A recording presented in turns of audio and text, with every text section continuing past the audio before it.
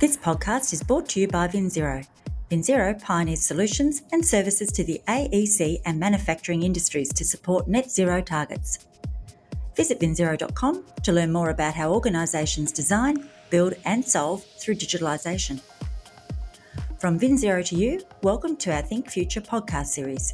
Each week we'll share conversations with industry leaders from around the world to find out how they're thinking future. Subscribe to VinZero Think Future for access to more episodes, interviews and profiles.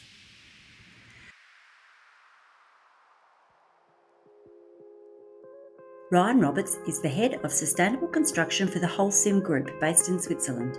With extensive experience across the construction industry, Ryan is passionate about the built environment and its ability to enhance the lives of people.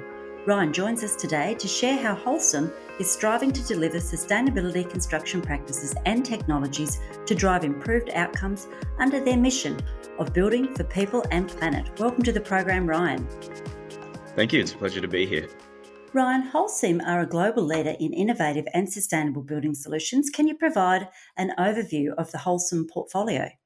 Yeah, of course. So we're a building solutions company. We're active in over 60 countries and we have around 70,000 employees.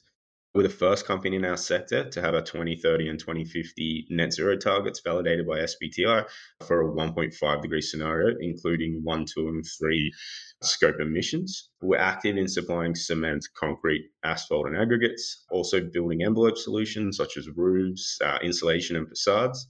And we have large-scale precast operations and general contractor services, mainly in the infrastructure space. Holcim are working actively to collaborate across the value chain for the built environment. Can you share with us some of the frameworks you are supporting? Yeah, well, Holcim's active in a number of frameworks, as you said, and we're really looking to tackle the big challenges that face both the natural and built environments. And some examples include the World Business Council for Sustainable Development, the World Green Building Council, the Global Alliance for Buildings and Construction, the MIT Climate and Sustainability Consortium, the World Economic Forum, and Bloomberg. And within these frameworks, we're working on policy, reporting, and implementation actions.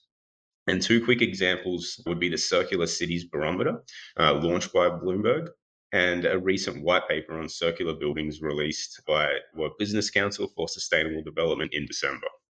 So in terms of the recent white paper collaboration with the World Green Building Council on circular buildings, what can you share about that? Well, I mean, it's out for review currently, but what we need to define is how to measure the circularity of buildings. So the paper proposed some methodologies, but we need to define whether they're the correct ones or whether there may be other options available. And then we really need to understand how to interpret the results so we can evaluate how circular a building is and also how to allocate value to waste and reuse building components, and also how to design buildings for circularity and for disassembly and reuse in their next life. And off the back of that, you talked earlier about the Circularity Barometer project. What's that about? It sounds interesting. What were some of the key findings from that project and where is that one at? Well, the Circular Cities Barometer was released in 2022, and it was a collaboration between Bloomberg and Holcim. And it looks at different sustainability criteria of cities. And the idea is that cities are really the engines of the built environment.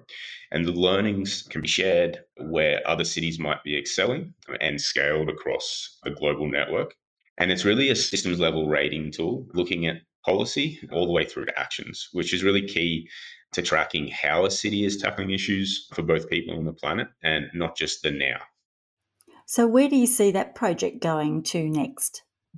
The idea is really to improve the tool, both in terms of metrics, the quality of data, and the geographical coverage. So there's a version 2 iteration that will be released later this year. And this is a conversation that's really just started. In 2022, we gathered thought leaders and practitioners throughout the year at different events. And we'll continue to do so and start working closer with the cities and city networks and how we can accelerate the deployment of some of the learnings stemming from the barometer. From that, you must have seen some pretty impressive examples of circularity. What are some of those examples that you're seeing? Look, I think there are many things that really accelerate in the circularity space here in Europe, particularly. But there are two that come to mind that I can think of specifically. And the first one is really the retrofit regulations that's being looked at across Europe with the implementation of the Energy Performance of Buildings Directive and the minimum energy performance rating requirements. These are really initiatives that are designed to keep existing buildings in use, but with far more energy efficient performance. And the second is really the recycling of construction and demolition waste to build new from old, essentially urban mining the built environment instead of taking virgin resources from the natural environment. And in Switzerland, where I'm currently based, Holcim has a cement called Susteno. And what this does is it uses more than 20% recycled construction waste directly into the manufacture.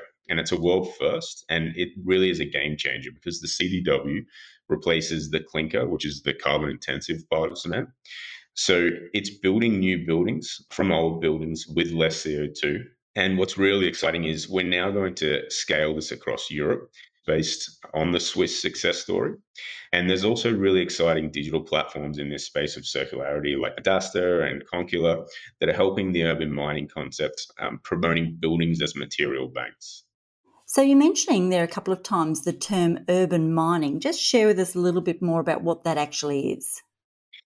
Yeah, it's probably a new term. We're trying to push the concept. And what that really is that, as I mentioned, you've got platforms and regulations that are starting to look at buildings as material banks. So they're essentially standing deposits of materials and resources that can be reused. And urban mining, how I would describe it, is that we have this huge, vast network of built structures that we can use as material banks to recover materials and resources at the end of those building lives and bring them back into the construction ecosystem, whether that's in manufacture or whether it's in reuse. And we're urbaning the built environment rather than what's conventionally done, where we take virgin resources, extract them from the natural environment, process them, and make buildings from them. So to that extent, they're very much a part of the adaptive reuse. Yeah, very much so. And I think if we look at the hierarchy of waste and we look at what's the most efficient way to reuse things, certainly repurposing and reusing buildings is at the very top. And I think the recent experience we had with the global health crisis that we've gone through the last couple of years really showed us how quickly we can change and how buildings can be repurposed. And so we went from, very much being an office-based global community, and then very, very quickly those office spaces were vacant, and there was a rethinking around, well, how do we repurpose those existing structures? What's the best use for them in terms of a hierarchy? And so we know it can be done. And as you said, it's very much in that space of starting with repurposing. But then as we go down the hierarchy at the end, buildings need to be taken down at some point based on their design limitations and life cycle. And then those buildings should be used as a resource rather than the natural environment. And Wholesom's not just reliant on collaboration for innovation, they've been doing some of their own recently with building materials. Yeah, correct. We're moving fast. We really have the smartest people available working across 6 R&D centers globally. And, more than 80% of our R&D portfolio is focused on sustainable solutions. We solved a huge technical challenge in 2022 where we produced 100% recycled clinker. And as I mentioned, this is the CO2 intensive part of a lot of buildings and cement. And we've made 12,000 tons of that 100% recycled clinker to date across 2 countries. And in 2023, we're looking at scaling this technology further. And if we then moved on to further innovations, this year we just launched Europe's first calcined clay cement plant in France. And it's able to produce 500,000 tons of our EcoPlanet cement with calcined clay per year. And the operations run on 100% biomass as an alternative fuel. So both of these innovations are really a huge achievement. And the result in terms of carbon performance is a product that has 50% less CO2 than a conventional cement. And I'll just give a brief explainer that, calcined clay really is a low emission raw material, and it's found across different regions globally. And it's a pozzolanic material similar to fly ash, which people might be familiar with, but it's more reactive and it requires lower heats than Portland cement. And if we sort of move the innovation through the business on our building envelope side, we're really talking about how we can make buildings operate more efficiently. So looking at cooling and heating with less energy. So we're focused on things like energy insulation to improve energy efficiency, green or vegetated roofs, cool and reflective roofing, really looking at cooling cities and neighbourhoods. Are you looking for a digitalisation and net zero partner to help you achieve your goals? Join the thousands of AEC and manufacturing customers globally who have turned to VinZero to start their journey toward a net zero future. With 32 offices around the world, VinZero can connect you to the right technologies and workflow processes so you can maintain your competitive position and increase profitability. VinZero has an industry expert to help you navigate the best pathway forward wherever you are on your digitalisation and net zero journey. Visit vinzero.com to find out more. And what role does technology play in allowing Wholesome to innovate? It's really crucial. We have the smartest people that we can find, really talented people, but that's only part of the solution. You really need to find the right technologies to affect change. And we have a program that's called Plants of Tomorrow, and it's a global program that really is focused on how we turn our current cement plants into the sort of plants of tomorrow, as it describes. And that's really looking at digital technologies, it's looking at operational efficiency technologies, all of the really exciting things with robotic dogs, with artificial intelligence, sort of programming and learning, digital platforms, scanners. It's quite exciting, and it's really crucial to us improving our performance. And we also work really, really closely with the startup ecosystem. And so through our innovation center in Lyon, they work with a lot of startups that are tackling the sort of decarbonization of the built environment directly with the company. And we also have a part of the company that's called Maker. And this is really a digital ecosystem startup focused program that looks to work with different startups within that digital ecosystem, help to accelerate them, and then bring their solutions into the industry in live sort of demonstrations and proofs of concept. So a lot of the success of Wholesome in the sustainability space must be driven by a very strong ability to manage change. Yeah, I think you have to move quickly if you want to affect change. And so, definitely in the last 3 years, our company has changed both in its portfolio, in its approach, and how we do things on a day to day basis. And I think what's quite important and what I see is that that change seems to be bottom up. So, we see a lot of the actions really being started and led by people on the ground that have a great idea that say, hey, we can do this better. And they implement it. And then when they work, we try to scale that and replicate it across our network. And so there is a lot of change to manage, but when you have everyone working in the same direction, you can see which changes are working well and replicate them at scale to have an impact. What we see is it's really around culture and direction. And when there's a good culture within the company where people can try things without fear of failure, that really allows them to just do something new. And when you're doing that a lot of times, what we see is that you have successes. And then because of the culture, other people are really willing to see those successes and replicate them. So definitely it's challenging, but we are seeing progress. It tends to be led from the people on the ground that have great ideas. Do you think there's a difference in terms of how you manage new digital integration or new digital technology?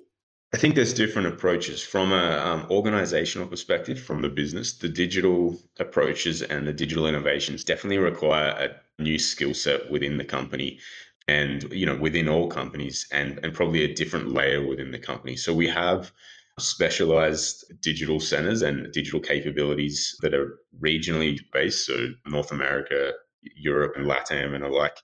And these are really digital focused teams that are looking at a number of different projects. So you need that organizational digital layer within the company.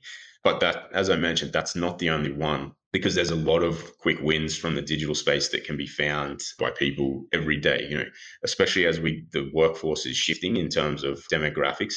Some of the people that we have working with us, and I would say a lot of the people, they really have this strong digital literacy and skill set that they've developed from numerous avenues, but they have it. And when they come to work, they can clearly see options to integrate digital solutions and digital options to make things better. And so you needed at different layers within the company. But I would never think that it needs to be organizational led, because that takes away the option for people that are working every day to utilize their skill sets, particularly with digital capabilities, to make improvements. So, what more do you think can be done to support decarbonisation for concrete and cement? I think one of the most powerful things to do is really create demand. And so really to purchase low carbon products. And there are options available. For us, we have our EcoPact concrete and EcoPlanet cement. They're available in 25 plus markets, and they've got a carbon footprint that's 30 to 70% less than conventional materials. Now, they perform the same, so there's no compromise on performance. So why not purchase or prescribe them now? It creates demand, and it's a really simple lever that delivers immediate impact, both for the construction firms and developers within the built environment value chain, but also for us because we know that it's wanted, it's needed, and so we make more of it. And the other key things needed to drive decarbonisation are in the policy and regulation space. So building codes and standards globally, they can be really restrictive. And we know that technically we can have lower emissions and higher recycled compromise without any compromise on performance. But customers are restricted by policy. And so this needs to change urgently, I think. And Design for Manufacture and Assembly is also an initiative supporting decarbonisation across the sector. How is this impacting Holcim? I think the future is yet to be defined, but it is exciting. And so for Holcim, we have quite a strong capability in this space, and we have for a while within our prefabrication businesses. So if I take Australia, the Humes business, they're really focused on prefabricated precast concrete elements that you would see within bridges and infrastructure and all sorts of different types of projects. And so this is manufactured components that are really optimized through design and then employed in live projects. And we have the same capabilities quite strong in Germany that are really focused on precast panels and modular type panels for buildings. And we have a number of these capabilities in large businesses or large parts of our business in Canada and Poland and Germany and Australia. But when we look at the future of designing buildings to be taken down and taking apart, there's a lot of opportunity. And it started as a spin-off from one of the universities that we've now worked with to operationalize and commercialize, called CPC, which stands for Carbon Pre-Stressed Concrete. And these are really manufactured panels that use carbon fibers tensioned instead of reinforcement to make all sorts of different panels in any shape that can be used in buildings. And they're much lighter, so the reduced mass can be 50 to 70%. Plus, you take out the reinforcement component, so they have a really low carbon footprint, but they also have a much longer life cycle because of the lack of reinforcement required in them. They can last longer, so they can be used in multiple building life cycles. So Ryan, when you think future about the industry with so much happening and so much innovation around adaptive reuse and decarbonisation, what is it that excites you most about the industry you're working in? I think it's actually the people. Construction in general has not been the most innovative industry, and cement and concrete maybe even less so. But this challenge to decarbonize and tackle the problems facing people and the planet have really energized the type of people we're getting in the industry. And we've got now highly intelligent, dedicated, talented people coming into the business. And that's driving innovation at a pace that rivals other industries like tech and aerospace. In just my team, we have scientists and engineers from 11 countries, all working together to solve problems. And, the diversity really creates performance. And so for me, that's really exciting. Well, certainly we look forward to continuing to watch Holcim build for people and planet and to shape the future of construction today. So thank you very much for participating in our program. Thank you so much for having me. This podcast was brought to you by VinZero. VinZero help the AEC and manufacturing industries keep pace with digital change and achieve their technological and sustainability leadership goals. VinZero is a company that cares about creating and building a better world. Together, we are working with industry and environmental experts, providing forums and platforms through our VinZero Think community to create conversations that matter to our future generations. We invite you to join in the conversation and participate in our Think community. Like and subscribe to Think Future to stay up to date with the latest innovations and conversations as we take AEC and manufacturing around the world closer to zero. You can download our podcasts at vinzero.com or from your favourite podcast platform. From VinZero Think Future, thanks for listening.